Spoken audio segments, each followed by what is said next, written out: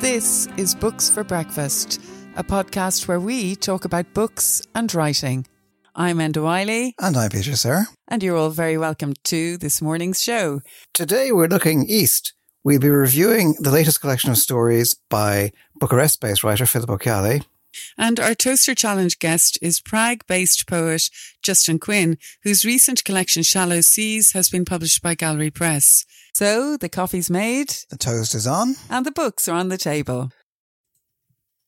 Well, Peter, I wanted to begin today's programme by paying tribute to the poet Ivan Boland, who died on the 27th of April a year ago in 2020. And I think it's very touching that the Casey Boland family, Poetry Ireland and Stanford University recently paid tribute to her. They had a special event with writers including Tobias Wolff, Paula Meehan and also Roisin Kelly, whose debut collection of poetry, Mercy, came out in 2020 with Blood Axe. For people listening, I'm sure they know, but just to say, Yvonne was born in Dublin in 1944. She was the daughter of a diplomat and a painter, and she spent her girlhood in London and New York. She returned to Ireland. She went to secondary school in Killiney, and later she went on to Trinity College in Dublin. And even when she was a student, she was publishing from a very early age. She published her first collection, 23 Poems, in 1962.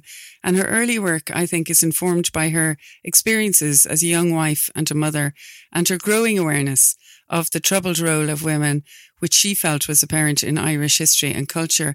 And in the light of that, I just wanted to read a poem which I've always loved by her, called Energies, and it's about her time as a young mother. And I'm going to read it from her new collected poems published by Carcanet. Energies. This is my time, the twilight closing in, a hissing on the ring, stove noises, kettle steam, and children's kisses. But the energy of flowers, their faces are so white, my garden daisies, they are so tight-fisted, such economies of light. In the dusk, they have made hay. In a banked radiance, in an acreage of brightness, they are misering the day, while mine delays away in chores left to do. The soup, the bath, the fire, then bedtime, up the stairs. And there, the buttery curls, the light, the bran fur of the teddy bear, the fist like a nighttime daisy, damp and tight. Today, Peter and myself want to talk about a collection of stories forthcoming from the Stinging Fly Press, a brilliant press that we've both been really enjoying, and we'd like to thank Declan Mead for sending this book on. The writer is Philip O'Keale. He was born in Waterford in March 1968. He's an Irish short story writer, translator. He's travelled widely. He's spent much of his adult life in Eastern Europe, starting in Russia in the early 1990s, and since 1995 he's lived mostly in Romania. Currently he lives in Bucharest with his daughter, and he says that he moved to Bucharest so that he could live cheaply and pursue his desire to write. Not a bad idea, I think. He's published over 40 short stories as well as essays and criticism, and his work has appeared in Granta, the Irish Times, and the Los Angeles Review of Books, and he's been translated into more than a dozen languages. And of course, writers don't write to win awards, but it is nice when they do. And Philip O'Keale has won the Hennessy Award for his first published work in 1998, the Rooney Prize for Irish Literature for his collection Notes from a Turkish Whorehouse in 2006. And he was the first Irish writer to be shortlisted for the Frank O'Connor International Short Story Award. His collection of stories, Notes from a Turkish Whorehouse, won the 2006 Glenn Dimplex New Writers Award, and his second collection, The Pleasant Light of Day, was shortlisted for the Frank O'Connor International Short Story Award, and he was the first Irish writer to receive this honour. He's received loads of praise. From my reading of his stories, I find them so interesting. But I'm going to turn to Peter first, and I'm going to say, Peter, you've been reading away his stories everywhere I go. I see you with them, and I was just wondering, what do you make of the stories? No, I find them very interesting. I mean, a lot of the stories are actually about the process of writing, and they feature the same kind of characters. And the protagonist is often, I suppose, a version of the writer, a man living alone, dedicated to writing, living alone with his daughter in various kind of crumbling apartments in Bucharest. And Bucharest very much features in the stories as well. So very often that's, the bits are falling, plaster's falling off the walls, water's pouring in, the writing isn't going very well. There's a sense of kind of brooding failure and difficulty at the same time, the huge effort of just maintaining life, of fixing things and repairing apartments and making things work, and cleaning and cooking are there a lot, just facing the day, facing up to what has to be done, if you like, being a man about manly tasks. And it's very much, it's a book that foregrounds the experience of men, and a man in particular, and kind of relationships between the sexes are often problematic, if not positively toxic at times. So a lot of the stories are linked as well. We see these characters at different stages in their relationships, stories like My Life in the Movies or My Life in the City. So the protagonists often, they're very strongly kind of resemble each other. They're versions really of the same figure a lot of the time. Yeah, I mean, I found this collection of stories really absolutely riveting. I loved, just to go back to the title of it as well, Peter, the title Trouble. I liked that idea that trouble does follow each character throughout the book. Isn't that right? I think it does. Take the opening story, for instance. I once owned a house in Bucharest, she tells us. So we're wondering immediately, why the past tense? What happened? And then he goes on to explain, this is how it happened. At the end of the last century, I was working in Dublin for a security company on night shifts. I guarded a distillery, and on Friday mornings, not to give too much away, he goes to collect his pay package at the back of a strip club, and he meets a man in his 50s who's reading 100 Years of Solitude.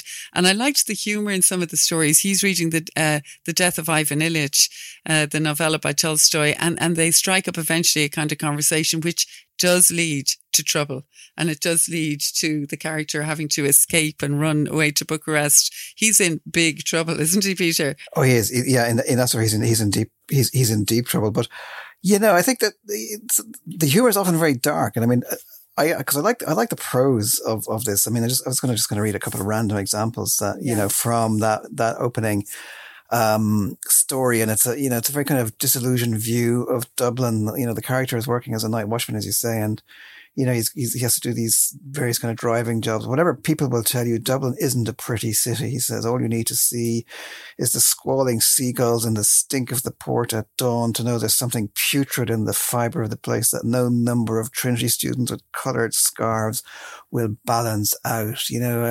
Or another sentence kind of in the same manner, waves of chemical highs shuddered through the city.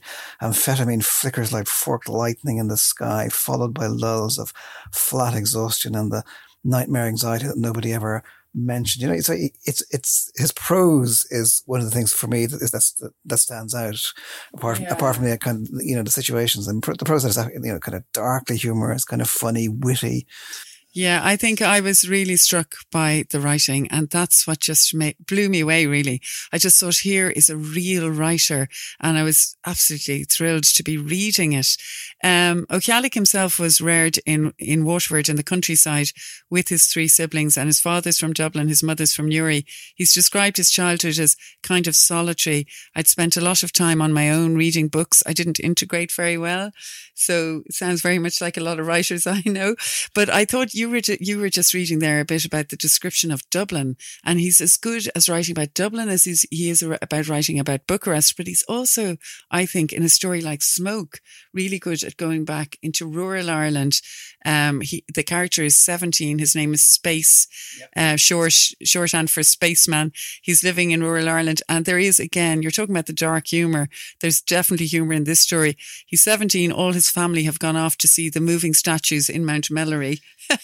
And he's left at home, falls off the motorbike. There's a huge unexpectedness to this story, to where it takes you. I love that bit. He comes home to his house at night on the motorbike. I think he's kind of, he thinks he's dead, but he has survived. He walks up the driveway to the house, and he looks at the house, and everybody's gone, and he kind of has this vision that this is what it's going to be like in the future. He imagines his own, kind of life ended, and his all of the life around him ended and the house has become a ruin, you know? It's just kind of like haunting vision of do you know what I mean? Yeah. I've actually found that piece because it's a piece that I noticed that you'd underlined and so had I actually. He says, he's talking about the house and he says, my parents would be gone from it. My brothers and sisters would be gone. The old trees would be cut down. The roof would fall in and a tree would grow from the floorboards in the room where my parents had slept. Everything before me now that was whole would be undone and I would live to see it. I thought that was great the way, I was actually thinking about that story a lot because I like that idea that he's writing about many things, but he has these kind of philosophical asides. And it was interesting to me to learn as well that he actually studied philosophy when he went to college. So you can see that, the kind of philosophical. Well, the character in Smoke he's studying the Bhagavad Gita and he quotes it at the guards before they chase him across fields. I am highly insulted.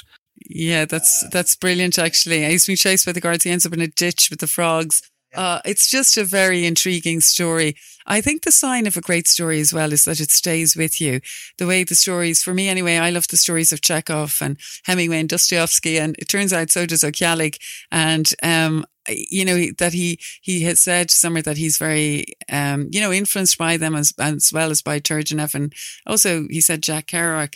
So, I think that these great stories stay with you. And so do the stories in this collection. Yeah. I mean, there's another, like one thing that struck me, I mean, because I was saying that a lot of the time you feel they feature writers, they're about writing in some way, but they're also about, you know, there's a kind of bleakness or a kind of loneliness or, you know, the nature of the relationships I find interesting. Like it's, you know, because he's you know, there's a lot of sex. He's writing about men and women, but he's very, you know, it's often very unsatisfactory because the main characters, what they really want is space. You know, there's a story, for instance, where the protagonist gets an apartment and it's empty and he loves it. He loves the emptiness of it. And he's sleeping on a mattress in the apartment. And he gets a girlfriend and the girlfriend fills the apartment with stuff, wardrobes and shoes and all of that. And eventually he feels that he can't stay there anymore. He has to leave. So he ends up staying with the barman in a solitary kind of, tiny little flat. But, you know, that kind of sense that there's a restlessness about these stories all the time. Yeah, there is. I agree with that. And sex sometimes not just between men and women, also sex between monkeys. Do you remember that story, Island? I mean, that story really stayed with me. I was talking about stories that stay with you. He goes to an island, which I was reading and thinking, oh my God, I'd love to go there. And he's left by the old man. And he says he's left with a large jar of cloudy olive oil, a big sack of rice, cornmeal and beans, a large duty demijohn of red wine, and several bottles of Regia. I hope I'm pronouncing that right. And there's a hammock. And the hammock is really important. So he lies in the hammock drinking away. And the opening of this story is so startling. Peter, will I read it? Are we allowed to have sex on Books for Breakfast? Monkey sex, off you go, yeah. So he's on the hammock. I was woken by the scraping of their claws on the flagstones and saw them there in the dusky light, as though through smoke, these little creatures that wouldn't have come up as high as your knee, copulating. I remained absolutely still. If I moved, they would take fright, scarper back into the undergrowth, back into the falling night. They were some kind of animal, some kind of monkey with long tails, yet they had curiously beautiful faces and impossibly large eyes, hers long-lashed with high arching brows. She was on all fours, making tiny, panting noises, something between a sigh and a squeak. She danced and sang it, grinding him, grinding her teeth, grinding it out. He was on his knees, spine arched and head thrown back, arms limp, pendulums grazing his ankle, the rest of his body taut, straining towards where he was hooked. They might have been tiny humans if you forgave the tails. Absolutely riveting writing, isn't it, Peter? Yeah, and there's very different kinds of stories as well. I mean, that's, you know, like there isn't just a single style. I mean, you know, a lot of them do resemble each other, and they have the same sort of plot and same sort of characters and style.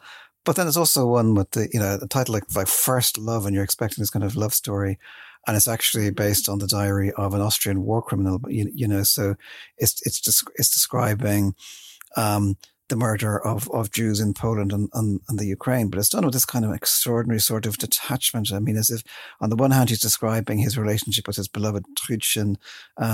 Next time he's casually kind of describing executions that he's been asked to carry out.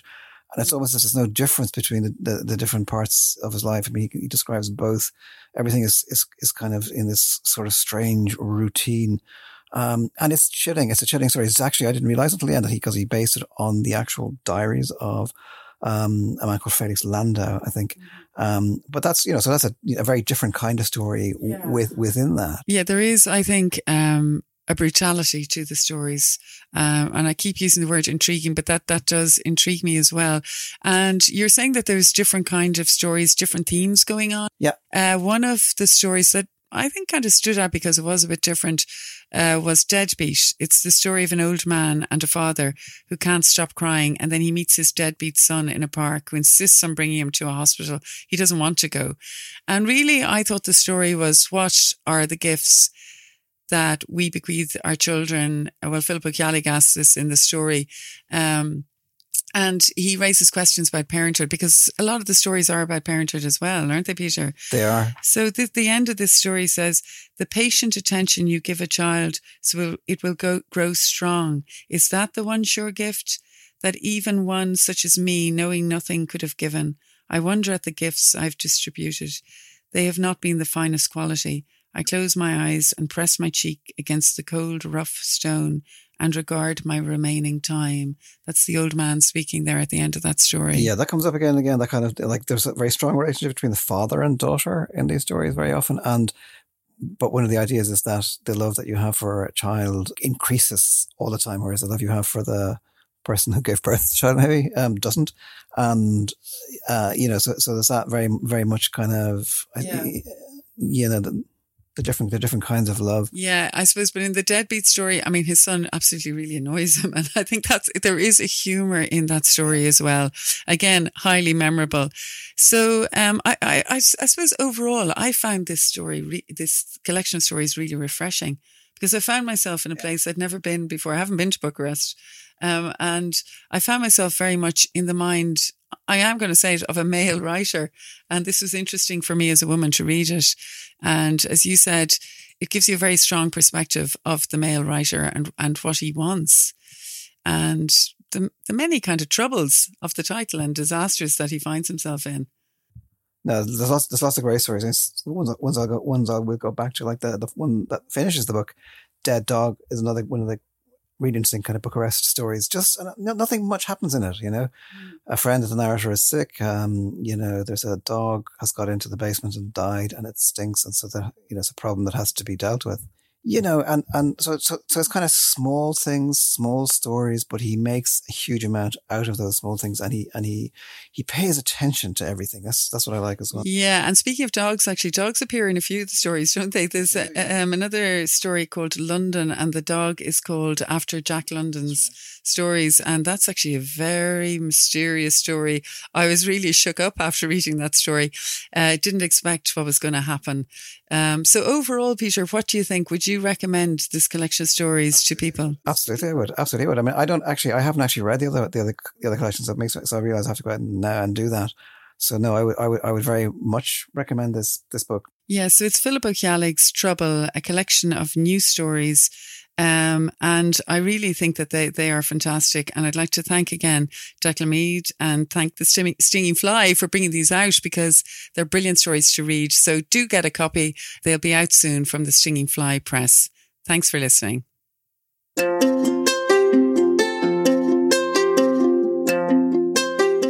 One of the hardest parts about writing a book is, for me, is not the poems themselves, but it's the doing a draft for the text on the back of the book, which a publisher usually wants you to have a shot at, to say what the book is about. And that like what ensues is a week of crisis and self-examination. And it's really just the worst thing. I think a lot of authors really hate doing that kind of text. And I think the way I work at it, I suppose a lot of other people do, is you're just kind of following your nose most of the time. You're kind of tapping along to, what's going on around you, and you pick up a rhythm here and a smell or an image or something like that, and you go, yeah, I reckon I could squeeze a few lines out of that. And then after a few years, you have a pile of these things, and you think, well, they're supposed to be about something. They're supposed to have a theme. But the best I could do on that is to say that, I'm 50-something.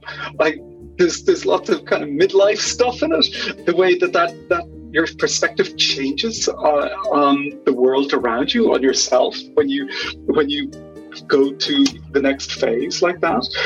It is, I suppose, also, I would hope, alert to the way kind of languages play through our lives. And I translate, and translation is not just something I do, translate poems from Czech into English, but it's also something I do in my daily life. It's like there are two languages constantly around me.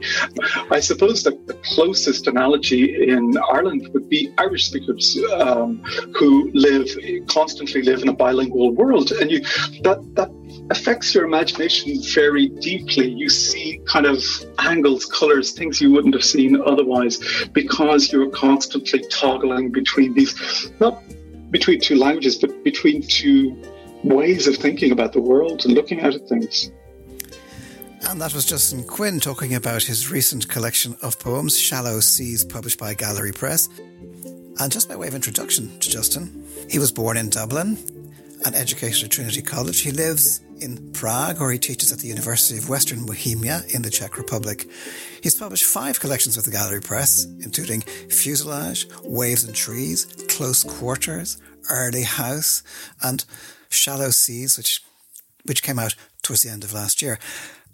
But he also published 2 collections, The Ooh-Ah Bird and Privacy, with Carcanet Press in the UK. And he's written a number of books of criticism, including the Cambridge Introduction to Modern Irish Poetry and Between Two Fires, Transnationalism and Cold War Poetry. He's also a translator of Czech poetry. His translations include Peter Borkovich from The Interior, Selected Poems, 1995-2005, which was published by Seren, and also those of Bohuslav Reinek, The Well at Morning, in 2017. His poetry has appeared very widely. The Yale Review, New York Review of Books, Poetry Review, Irish Times, New Yorker, Poetry Ireland Review, many, many journals, and he published a novel, Mount Merion, in 2013. Many might know him as the founding editor of the poetry journal Meter, but we're here today to talk about that most recent collection, which came out last year. And the first thing I did was to ask him to read a poem from it. Heart Song. I see the deer long after it sees me, kept breathing by inhibitors and fibrates beyond my natural span. Both our pulse rates ramp up round now. I'll bet that he or she is reckoning I might stop its heart with lead, surviving even longer on its flesh. I'll bet my presence is enough to flush it to the woods with something, much like dread. But for a while we're here, stock still, alone, except for swarms of polyphonic insects. It lays down beats to do with dying and sex. Beats I can't hear, I only hear my own. We've got no lyrics yet, although the song is old as our 2 species. And do we need some new ones now? So it gives a nod, kind of, before it flings itself headlong into the piney shadows, startling birds. The forest murmurs something now and again. I take my pills years after it is gone and hang around here trying to catch the words. Like all of this poet's work, Shallow Seas is a very achieved collection, formal yet playful, at the same time relaxed and edgy, reflective and challenging. It's a book of very long perspectives, mingling geological and historical time, a constant reminder of human puniness, even while often also a celebration of human persistence, courage, creativity and intimacy. You have the feeling, reading many of these poems, that our roots are somehow shallow, that we can easily be unmoored from our present time and circumstance. A feeling expressed, for example, in a poem set in a Dresden museum where the speaker says, I feel ripped open, These statues standing there in twisting draughts of heat have sucked me in to their events. The lifted hand, the hair in waves swung by the horse turning on a plinth, the moment that decides their day. So I wondered, is this a book about feeling ripped open? I don't know. It's hard to say. I mean, certainly as you're kind of ripped open constantly by all the news that keeps coming in, and that there's a sense that if you let yourself float out upon the world, lots of bad news is going to come. But I suppose I was also, like a lot of people, looking for consolation, and that's where the geological perspective, like sometimes cosmic perspective, sets you at ease. That really none of this matters very much, although it might feel that way at the time. There are a lot of things that keep coming up again and again, and that are very interesting. I mean, just the title, for instance, "Shallow Seas," is a phrase which recurs a couple of times. And I'm just wondering, I mean, what exactly does the notion of shallow seas kind of mean to you? What's the significance of these shallow seas? I'm a really poor geologist. I can never remember the names of all the different periods, and I mix them up horribly.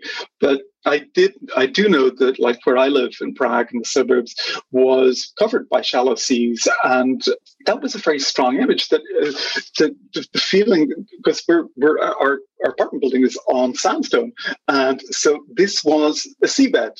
At one stage, and it's a fascinating idea that you had meters and meters of water above you.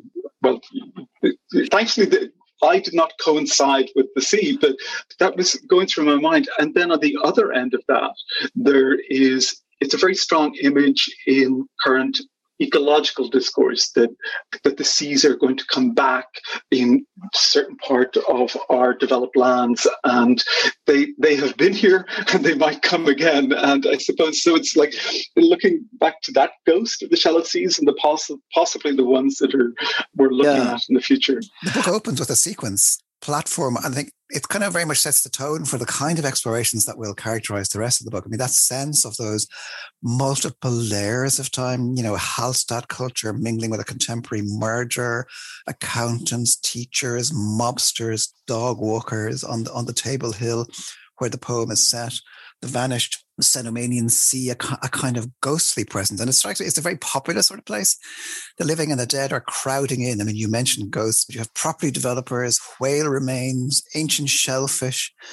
And sometimes that long perspective can be comic. I mean, you have people walking Labradors or lobsters like Gerard de Nerval in Prague, kind of walking his lobster, or the couple lying down on flowers, our heads blown open by the song that's coming out loud and good up through the ground until it's ours. And anyway, weren't we just saying this is how we should see out the next few million years? It's a striking performance, but it also it kind of touches on so much life, like the horses at the end pulsing, watching a while alive, bright edges of those dark shells of clay. I mean, it feels like a kind of, I don't know, kind of like a breakthrough in lots of ways. I mean, as I was saying, it's very much does set the tone for the rest of the book. And I'm interested in how that sequence, that poem came about.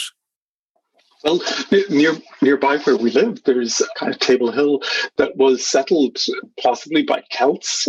I didn't milk the possible Irish connection there for this one, and it's a fascinating hill because during the 19th century, poor people used to scratch away into the hill to make places to live, and they were actually probably bedding down beside trilobites. There's an awful lot of trilobites in the land around here in the sedimentary rock.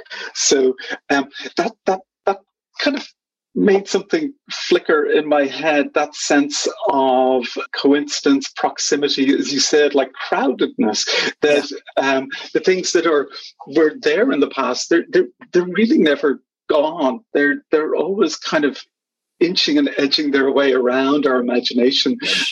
And so that hill became a kind of focus for a lot of that stuff. And like also, as you said, there's kind of comic meetings as well. Yeah. When everyone crowds together, it can be uncomfortable, but it can also be weirdly fun. And I was kind of happy. I tried to play that out a bit in the rhymes. I was stuck for a rhyme for mobster, and I thought, well, lobster is about the only one in the book that I can think of. So it worked in the serendipity of these things. It worked nicely. Do you find that as you mentioned, we get older. Do you find as you get older that the poems become kind of freer in a way, or is that just my imagination? Because there seems to be a sort of kind of like a freewheeling, loose kind of quality about a lot of Shallow Seas and a good bit of comedy. It's hard to say. I've been writing in rhyme for basically since I started writing poems in my late teens, and there were certain, especially at the beginning, certain things were difficult for me. Writing an iambic pentameter was I just couldn't get the line in my head, and so I walked up and down the back garden in suburban Dublin. My parents thought I was bananas, but I was measuring out the trying to kind of beat the rhythm of it into my physical body, and to feel it like in the way I breathed and the way I walked. And so I think once you do that, once you're attracted to that and you have done it for many years, you stop thinking about it, or rather it becomes a way of thinking. It becomes a way of breathing, and it becomes a way that you go at things.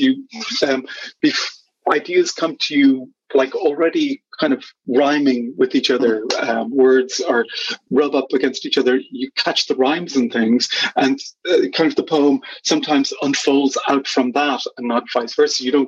Sometimes at least I don't come with the idea of the poem, the thing I have to express, but it comes through just the weird proximity of sounds to each other, and you follow the logic of that and see where it leads you. It's interesting to me because I think for certain kinds of poets, that could be a straight-lace, or that could be not particularly liberating. Whereas what I'm sensing in this, and what I'm seeing and what I'm reading is you're able to be kind of loose and freewheeling and wide-ranging, while at the same time deploying kind of rhyme constantly. I mean, just an example strikes me as one of my favorite poems in this is "The Child of Prague." It's such a familiar image for people in Ireland. Praying to the Child of Prague, all of that. And here he is here. Look at you cooking up miracles to beat the band. Oh, far out Child of Prague. Oh, lovely cross-dressed lad. You're 500 years old and you're still breaking the news. They love you most of all in Ireland. So there is that kind of vein that runs through it. Or a poem like Hannah Wilke's Armpit Hair. I mean, where did that come from? With the Child of Prague, I kind of call him the way my aunts used to call him, the Child of Prague. They used to refer to that, and I really don't know. I remember sitting down thinking I should write. My aunt likes the Child of Prague, as she calls him, and I thought I'd write one for her. And something of the fun, I suppose, of talking to her, which is always great fun, kind of spilled into the poem, and you really. You're never really prepared for this. Like about halfway through writing the thing, I realized I was kind of half possessed, and I couldn't let go, and I was oblivious to all around me, which is, a state of feeling that a lot of people like. With the Hannah Wilke's Armpit Hair, I suppose a lot of what was on my mind then was a lot of the talk about gender, about sexuality, that has been animating so much discourse over the past 10 years so intensely. And I wanted to reflect upon my own sexuality, but also the way that she presented hers through artistic representation, really way before her time in the 90s, and in an amazingly beautiful and provocative way. And so I also just wanted to pay honor to that. Nature is everywhere, apart from the large geological perspectives. Forests, greenery, urban nature, street weeds. You have a sequence, in fact, with that name, Cole Street Weeds, and you have all of these, like ryegrass and chicory and dandelion. Cannabis is in there, plantain, mugwort, yarrow, Timothy. I mean, are you a man who goes around noticing nature? I'm pretty terrible. I have to look up the names for these things all the time, and then I forget them 2 days later. But what I am fascinated by, and what this part of the world I live in is great for, is wasteland. You have a massive 4 decades-long social political experiment like communism, and it fails. And what it leaves behind it are an awful lot of urban spaces that are just, in between owners, sometimes for decades. And fantastic things happen there. People move in, very strange people move in sometimes, or they do weird things. And my wife just love walking through those kind of wastelands in the city. And one of the things that was on my mind, I suppose, when I was writing several of those poems, was just, again, to catch something of the risk, the fascination with these weird spaces. I mean, I know these are everywhere. They're all around the US, they're in Ireland, they're in the UK, but there's a particular texture to them in former communist countries. It's like the remnants of this utopia are lying around in some disaster movie. Like you have, the Statue of Liberty covered in snow in some disaster movie, apocalypse one, and that happens. That's every day here. Place is obviously important to you. I mean, the places around you, the places in what's now kind of Czechia. I'm thinking of poems like Two Sentinels of what we call Pilsen, but like the sweep of history, the two statues observing the kind of march of armies, tower blocks and bombs, the rivers coming across the plain, the ironworks, the whole kind of panoply of social and industrial history. I mean, that's all important as well, isn't it? The University of West Bohemia is in Pilsen, and so I go down there, and that big industry has been around here for a very long time, from the late 19th century on. And, so there's layer upon layer of it. It's not just something that has been dropped in a brownfield, but it's been here for generations. And It's been built, and it's fallen down, it's been rebuilt. And those layers of humanity, the generations of workers in these places, the way that the weeds grow out of some of the buildings that are disused. You have birch saplings coming from the roofs. That's just marvelous stuff. Obviously, you've been in Prague for a long time now, and it's a place that you found yourself in. I know you say almost by accident, but you said once in an interview that I found myself in Prague in the early 1990s, largely because Ireland at the time was a frustrating place for someone in their early 20s. So I leave and I'm in a country whose language I barely speak, a literary culture I barely know, and I start to find ways around the problems. And those hacks or temporary fixes then slowly become a life, a way of living. I can somehow think of Kavanagh's statement about poetry. You dabble in it and it becomes a life, but also you dabble in a place and it becomes a life too. So you're obviously now you're immersed in it, and your family's there, and it's their place, and it's very much. Oh yeah. It's your place now as well, isn't it? I mean. Yeah, totally. I mean, I'm like completely at home here, and my wife is Czech. Our boys are supposed to be half Czech, half Irish, but I think really the Czech has got the upper hand. I've been very bad. I mean, I like teaching them about Ireland. I know some expat friends, they're very good about teaching, like an American friend. He teaches his children the different states of America. I don't know what the state capitals are and stuff like that. And I feel so bad about that. I should at least teach them the national anthem. I don't know. You're not up there early morning teaching them Irish and the tin whistle and But it's a really interesting question, though. What do you need to teach people? What is the essence of Ireland? Is there a kind of package that the Ministry of Foreign Affairs has for people like me of like essential facts about Ireland to teach your kids? There isn't one. It's so hard. I mean, they basically go back to Ireland and get spoiled by their grandparents, and that's their connection with Ireland. It's Tayto crisps and lots of TV. And yet, I mean, because you're obviously still emotionally involved with both places. I mean, for instance, there is a long sequence in the book at the end of the book, the Metals. And, anybody in Dublin or at Dún Laoghaire way will know of the Metals, the old kind of funicular railway of Dún Laoghaire, where you can still kind of walk. And so I'm kind of interested in me because it shows a real attachment to that specific place, a kind of a mix of yearning and celebration. Yeah, definitely. Kind of interested in that because, there's two successive kind of bits in that poems within that. And my soul, that begin with, and my soul magnifies. And my soul magnifies the lovely haze across the bay on brighter evenings. That was in one. And then in the other one it was, and my soul magnifies the shocking days of spring unfolding, varicolored, petals. It's kind of a psychic homecoming almost. Yeah, I pride myself in not missing Ireland at all, and I tell everyone I'm totally happy here, and I am completely. But then it catches you unawares. I find myself like the odd time when I'm back in Dublin, and I just take a stroll down by the sea, and I'm just like kind of blown open by it. It's kind of so deep in the hard wiring that I'm hardly aware of it from one year to the next, and then. I don't know how this works. I make notes about it. I write poems about it. What it means in the larger scheme of things, I really have no idea. But I know that it is. There are certain locales in Ireland, especially where I grew up around Blackrock, Dunleary, those kind of places. They're still awfully deep in me. And I suppose what that means is that they're kind of like the blueprint for your imagination. You kind of fit everything else you find in the world if you go living abroad. You fit it into that template, and you try to see like it's kind of like an imaginative framework that places, childhood homes give you. I think that's the only way I can explain it to myself. Sure. So this is a few parts of the poem, Forest Songs.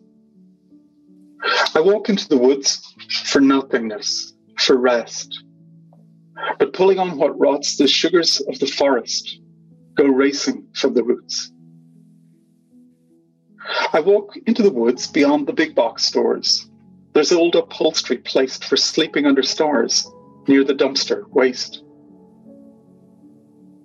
I walk into the woods and deer freeze where they stand. I freeze as well and stare, like I'm all zen or stoned, like I'm not even there. I walk into the woods 300 million years back. Ferns, colossal, rule.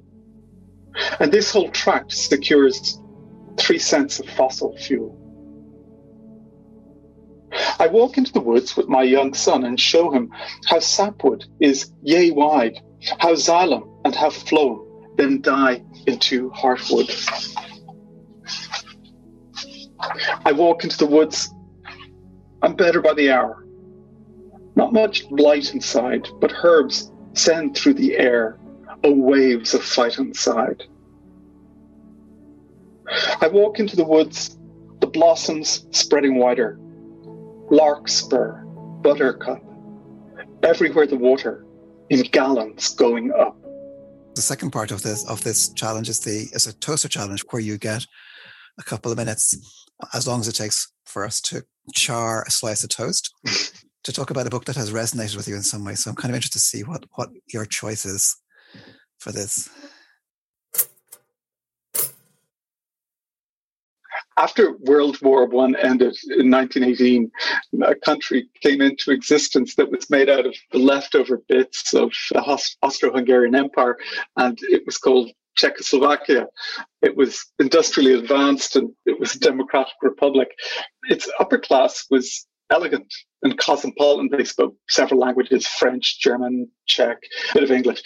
And over one shoulder, they looked to Vienna as the former imperial capital.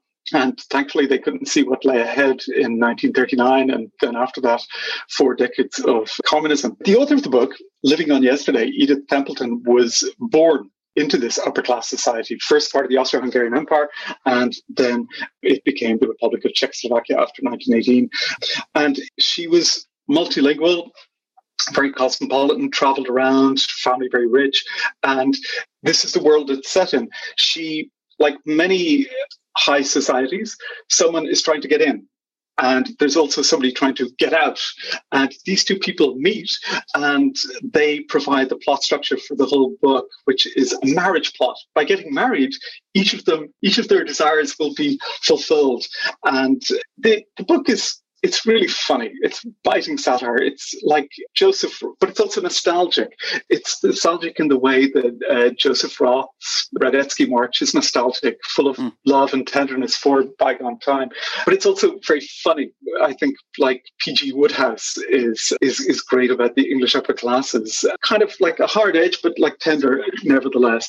And so one of the big gala events in the book is that when a very rich banker is having a party to introduce introduce his daughter to society.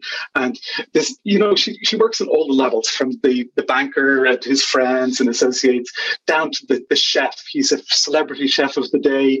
He's very vain, but he also, as the caterer, he steals a lot of the produce that he orders for the event. And she does very well the kind of jostling to get the best cuts of meat on the trestle tables, etc. She describes the chef, she says, like all good chefs, he was as vain as a prima donna, as sensitive as a mimosa, and as easily roused to anger as a turkey. Now, Edith Templeton her first and second languages were German and Czech. But she wrote it in English because she moved to England, married an Englishman just before the Second World War. And all her work, her novels were written in English. She wrote a lot of journalism for the New Yorker. So this is a woman who's writing in her third language and putting most of us to shame who write in their first. So my recommendation is Living on Yesterday by Edith Templeton. A very kind of interesting choice. I mean, because I had never heard of her, and is she somebody?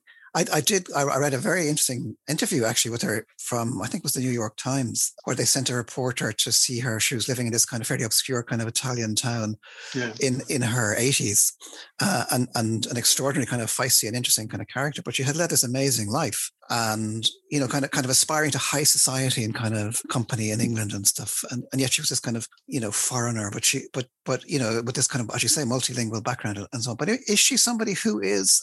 I mean, how does she stand today? Do people remember the work? Is the work available? No, like I have an old Hogarth edition, paperback from the 1980s, with an introduction by Anita Bruckner, another novelist who I think is really fantastic and is not getting her fair share of attention. You would think that like Czechs would be proud of her, but because she writes in English, she's kind of left to one side. There's a strong sense here that to be part of Czech literature, you have to write in the language. And similarly on the other side, perhaps in the US and like further afield, people think, well, she's a Czech writer, so they can look after her back home. So I think she really falls between two stools. But I think now, as things are loosening up a bit with those kind of categories that you have to belong to a particular nation to be like part of its canon, I think, maybe the Templeton's time is coming. I hope it is anyway. That's Edith Templeton's Living on Yesterday. And that was Justin Quinn talking about it. And Justin Quinn was also talking about his new book, Shallow Seas, published by Gallery Press. I think we've reached the end of our Books for Breakfast podcast this morning. I'm definitely rushing off to have more coffee. And I'm Enda Wiley, and I have Peter Sir here with me. And Peter, would you like to tell everyone about the details of the podcast if they'd like to listen again? Well, you can subscribe at all the usual sources, Google and Apple and so on. And if you want to check out the notes that go along with this podcast, you can go to booksforbreakfast.buzzsprout.com. And so we'll be back again next Thursday morning. We'll have the toast on. We'll have the kettle boiling. We will have more books to discuss. And we're looking forward to having you here. So goodbye, everybody. Goodbye.